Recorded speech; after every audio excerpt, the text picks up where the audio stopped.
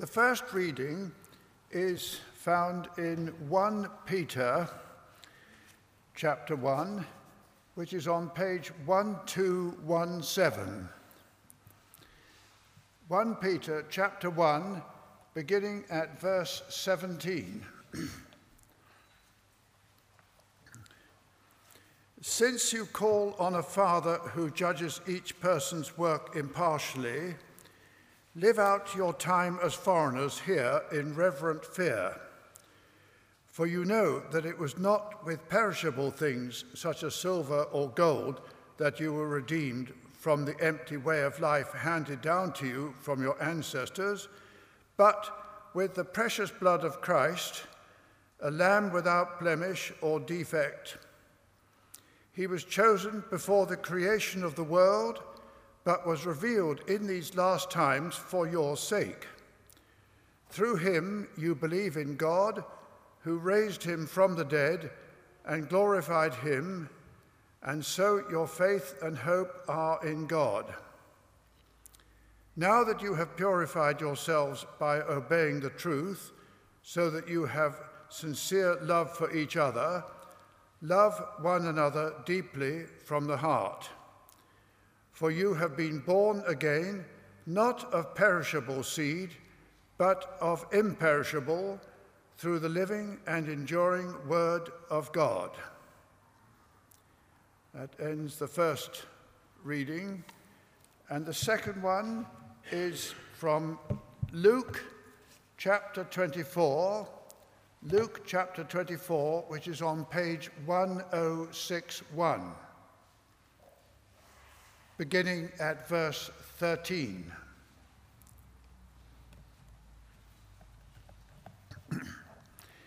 Now that same day, two of them were going to a village called Emmaus, about 7 miles from Jerusalem. They were talking with each other about everything that had happened. As they talked and discussed these things with each other, Jesus himself came up and walked along with them, but they were kept from recognizing him. He asked them, "What are you discussing together as you walk along?" They stood still, their faces downcast. One of them, Cleopas, asked him, "Are you the only one visiting Jerusalem who does not know the things that have happened there in these days?" "What things?" he asked. "About Jesus of Nazareth," they replied. "He was a prophet, powerful in word and deed before God and all the people. The chief priests and our rulers handed him over to be sentenced to death, and they crucified him. But we had hoped that he was the one who was going to redeem Israel. And what is more, it is the third day since all this took place. In addition, some of our women amazed us. They went to the tomb early this morning, but didn't find his body. They came and told us that they had seen a vision of angels who said he was alive. Then some of our companions went to the tomb and found it just as the women had said, but they did not see Jesus." He said to them, "How foolish you are, and how slow to believe all that the prophets have spoken. Did not the Messiah have to suffer these things and then enter his glory?" And beginning with Moses and all the prophets, he explained to them what was said in all the scriptures concerning himself. As they approached the village to which they were going, Jesus continued on as if he were going further. But they urged him strongly, "Stay with us, for it is nearly evening. The day is almost over." So he went in to stay with them. When he was at the table with them, he took bread, gave thanks, broke it, and began to give it to them. Then their eyes were opened and they recognized him, and he disappeared from their sight. They asked each other, "Were not our hearts burning within us while he talked with us on the road and opened the scriptures to us?" They got up and returned at once to Jerusalem. There they found the 11 and those with them assembled together and saying, "It is true, the Lord has risen and has appeared to Simon." Then the two told him what had happened on the way and how Jesus was recognized by them when he broke the bread. This is the word of the Lord.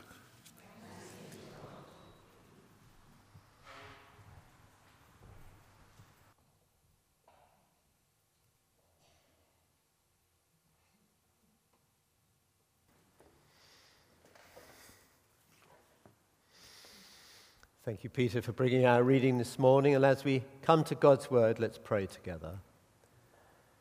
Heavenly Father, we pray that your written word of Scripture may now and always be our rule, your Holy Spirit our teacher, and your greater glory our supreme concern, through Jesus Christ our Lord.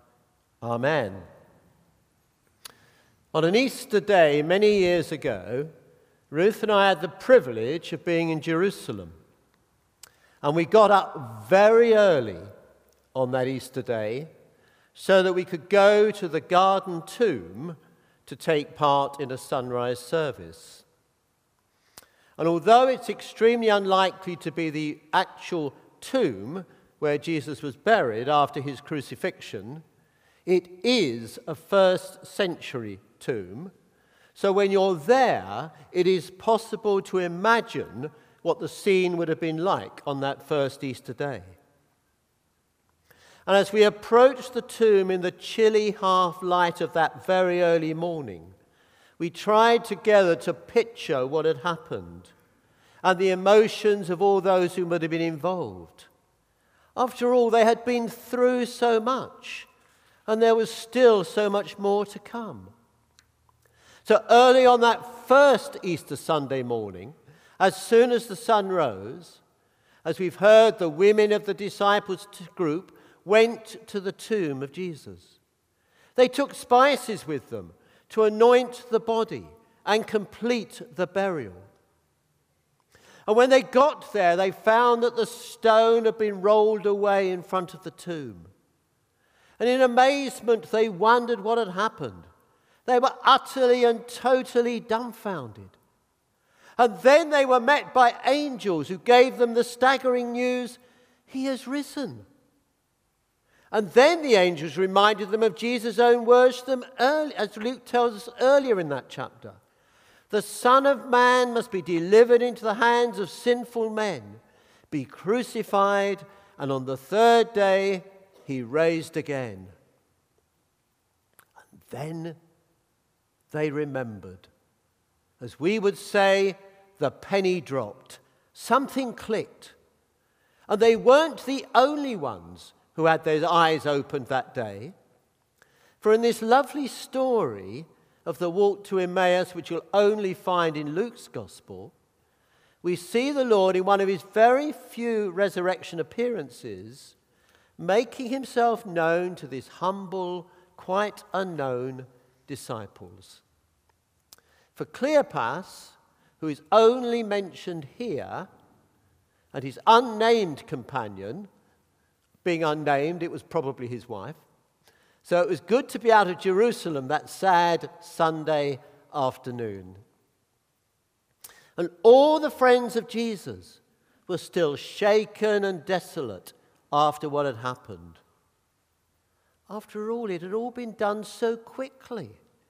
The betrayal, the midnight trial, and then the cruel death. And they'd talked of nothing else all that weekend. After all, what else was there to talk about? And in small groups, they would have tried to comfort each other now that their master had gone and all of their hopes had been dashed. And then early that morning, they'd heard from the women who had found the empty tomb, that Jesus had risen. But no one knew whether it was true or not. No one knew what to believe. For their walk, Cleopas and his companion would have left the city by the western gate and followed the Roman road on the way to the village of Emmaus. And as they walked, but after all, what a nice thing to do on a pleasant Sunday afternoon. They would have encountered other people enjoying the afternoon air, chatting about their different concerns, enjoying the view. But they had only one thing to talk about, only one thing in their hearts and minds. Their heavy hearts brought them over and over again to talk about Jesus and what might have been. And why did God allow him to die so horribly and so young? About a mile from Emmaus, two roads met. And as the companions walked steadily on, deep in thought, heads down, a man fell in step beside them. And he asked them what it was they were discussing that made them look so sad. And Cleopas turned to him in utter astonishment. Are you only a visitor to Jerusalem, and you don't know the things that have happened in these days? Because for them it was so utterly common knowledge, it would have been a topic on everybody's lips. Well, what things? Asked this stranger. Well, all about Jesus of Nazareth, they replied. A prophet strong in what he did and what he said, in God's eyes as well as the people's. From their words, it's obvious they had a great respect for Jesus as a man of God, as they refer to him as a prophet. But after his death, they were reluctant to refer to him as the Messiah. Haven't you heard how our chief priests and rulers handed him over for execution and had him crucified? Although the crucifixion was carried out by the Romans, they put the blame for what had happened squarely on the Jewish rulers. And they had hoped that he was the one who was to come and set Israel free from the bondage of Rome and their occupying forces, and to usher in the kingdom of God. And that's why for them the crucifixion was so devastating. It wasn't just that Jesus had been the bearer of their hopes and he was now dead and gone. It was sharper than that. If Jesus was the one to redeem Israel, he should have been defeating the pagans, not dying at their hands. After all, for them, Jesus had promised redemption. And these last 3 days hadn't felt very redeeming.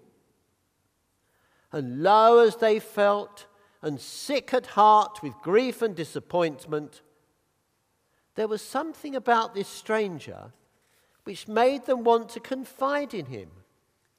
As their thoughts now turn to the events of that morning, and they begin to tell him about the empty tomb. They single out what they've learned from the women about the empty tomb and the vision of angels. They do not say who went to the tomb to check, but the plural suggests that it was more than one person. And the women's story had been verified, at least as far as the empty tomb went. But these two conclude sadly, him, and there is strong emphasis on this word, him they did not see. Apparently those who went to the tomb had hoped to see Jesus, but they did not. And this threw doubt onto what the women had said. Having listened patiently, it was now the turn of the stranger to speak. Aren't you failing to understand, he said to them, and slow to believe in all that the prophets have said? The root of their trouble was the failure to accept the whole of biblical prophecy. They had no doubt seized on the prediction of the glory of the Messiah. But it was quite another thing to take to heart the prophecies that pointed to the darker side of his mission, like the suffering servant in Isaiah. For this means that the passion was not simply a possibility which may or may not happen, it was essential. written in the prophets as it was, it had to happen. The Christ must suffer, but he must also enter his glory.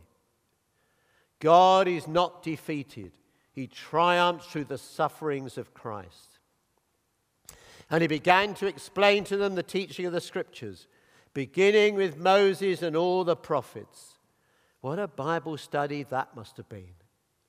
And the picture we get is of the Old Testament pointing to Jesus in all its parts as a consistent divine purpose is worked out.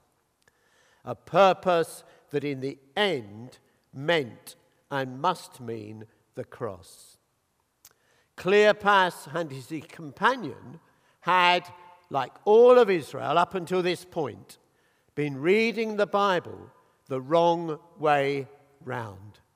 Excuse me. They had been seeing it as the long story of how God would redeem Israel from suffering. But in fact, it was instead the story of how God would redeem Israel through suffering.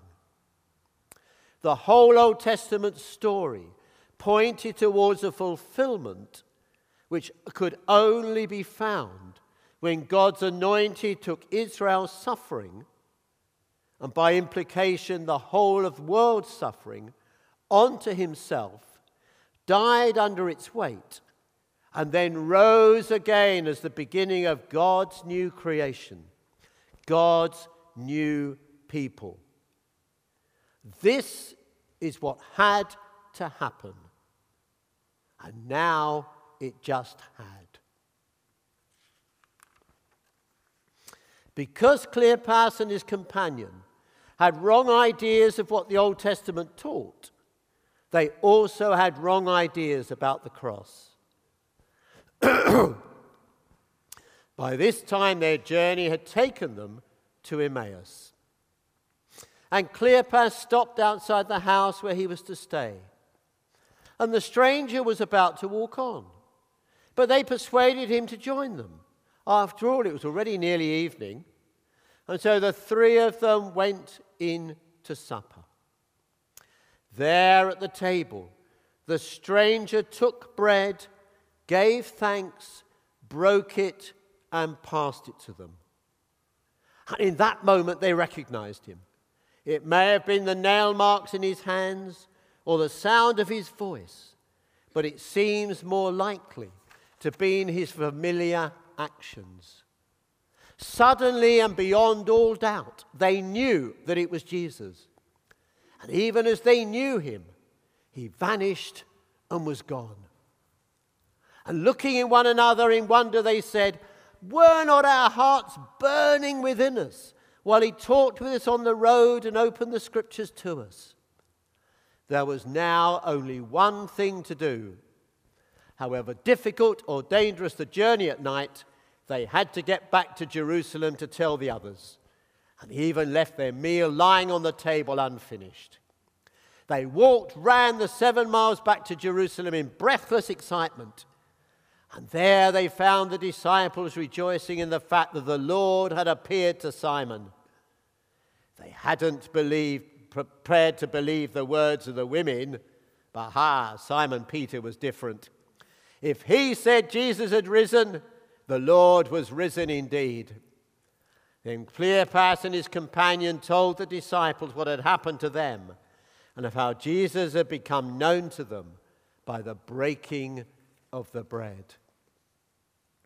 And these simple yet profound actions of Jesus help us to bring to mind the first meal in the Bible. And that moment is heavy with significance. And the first meal you'll find in Genesis 3, where it tells us that Eve took some of the forbidden fruit, which looked so very good and tasty, and ate it. And then she gave some to Adam, and he ate it. And then their eyes were opened, and they realized they were naked. And death itself was traced back to that moment of rebellion, which we now know of as the fall. And the whole of creation was subjected to decay, futility, and sorrow. Echoing this, Luke now describes the first meal of the new creation. Jesus took the bread, blessed it, broke it, and gave it to them. Then the eyes of them were both opened, and they recognized him. And they begin to discover that the long curse has been broken. Death itself has been defeated. God's new creation, brimming with life and joy and new possibilities, has burst in upon the world of decay and sorrow. Jesus himself, risen from the dead, is the beginning and the sign of this new world. And one of the things that strikes me about this lovely story is that Luke tells us about their eyes. On the road to begin with, their eyes are downcast and they are kept from recognizing Jesus. Then at the breaking of the bread, their eyes are opened and they do recognize him. And by God's grace, Jesus reveals himself to us in different ways and at different times. To those first disciples, it was in the everyday and in the unexpected. It was in a garden, on a walk, and later on a beach. And this for all of us will be an ongoing process in our walk with him. One such experience I had a few years ago was when I was taking a funeral. The church at All Saints was packed with nearly 300 people, none of whom I knew. The only person I had met before the funeral was the widow. And the person whose funeral it was had been a very keen biker. And so the church was packed with these burly blokes in their leathers, parking their crash hats, and it had quite an interesting ambience. And into this daunting environment, I spoke the words of the collect from the funeral service, which included these words: "Renew our trust in your Son, whom you raised from the dead. Strengthen our faith that all who have died in the love of Christ will share in his resurrection." And I can still remember it now. It had such an impact on me. Thinking there and then that the only way I can stand here in front of all these people and say this with integrity is that it's true. It's not some pious hope to comfort people in their grief. It's absolute, concrete truth. And although from the moment I had become a Christian, I had believed this, the truth and the reality of the resurrection had a deeper and more profound reality for me and on that day. As I knew in the very depths of my being that it was true and could fully echo these words of Job: "I know that my Redeemer lives." For Cleopas and his companion, for the disciples in the upper room, for us as individuals and as a church fellowship, God wants to enlarge our vision of who Jesus is and to know in our experience the truth of these words from Colossians that Paul writes. They'll be very familiar, I'm sure, but it's always worth remembering them because it tells us that the Son is the image of the invisible God, the firstborn over all creation. For in him all things were created, things in heaven and on earth, visible and invisible, whether thrones or powers or rulers or authorities. All things have been created through him and for him. He is before all things, and in him all things hold together. And he is the head of the body, the church. He is the beginning and the firstborn from among the dead, so that in everything he might have the supremacy. For God was pleased to have all his fullness dwell in him, and through him to reconcile to himself all things, whether things on earth or things in heaven, by making peace through his blood shed on the cross. And so as the Spirit takes the words of Scripture and applies them to our lives, these words can become a living reality, and that our hearts will burn with excitement and anticipation as they did for those two on the Emmaus Road. And there you will note they encountered Jesus, not only in the Scripture, but also in the breaking of the bread. And we too can meet with him when we receive the broken bread at communion, as we will be doing shortly. And as we recall his sacrifice for us and give thanks for his victory. Susanna, John Wesley's mother, had a very similar experience. One day when the words of administration at communion were spoken, she was moved to say, "The word struck through my heart, and I knew that God, for Christ's sake, had forgiven me all my sins." So let each one of us now rejoice that, like the disciples on the Emmaus Road and the disciples in the upper room, that we might know the power of the risen Christ and the power of his resurrection, and live our lives in the knowledge and power of all that he's accomplished for us. So my prayer for this morning is, open the eyes of my heart, Lord, that I may see more and more of your glory. So let us join together in worship as we sing, "Open the eyes of my heart." Amen.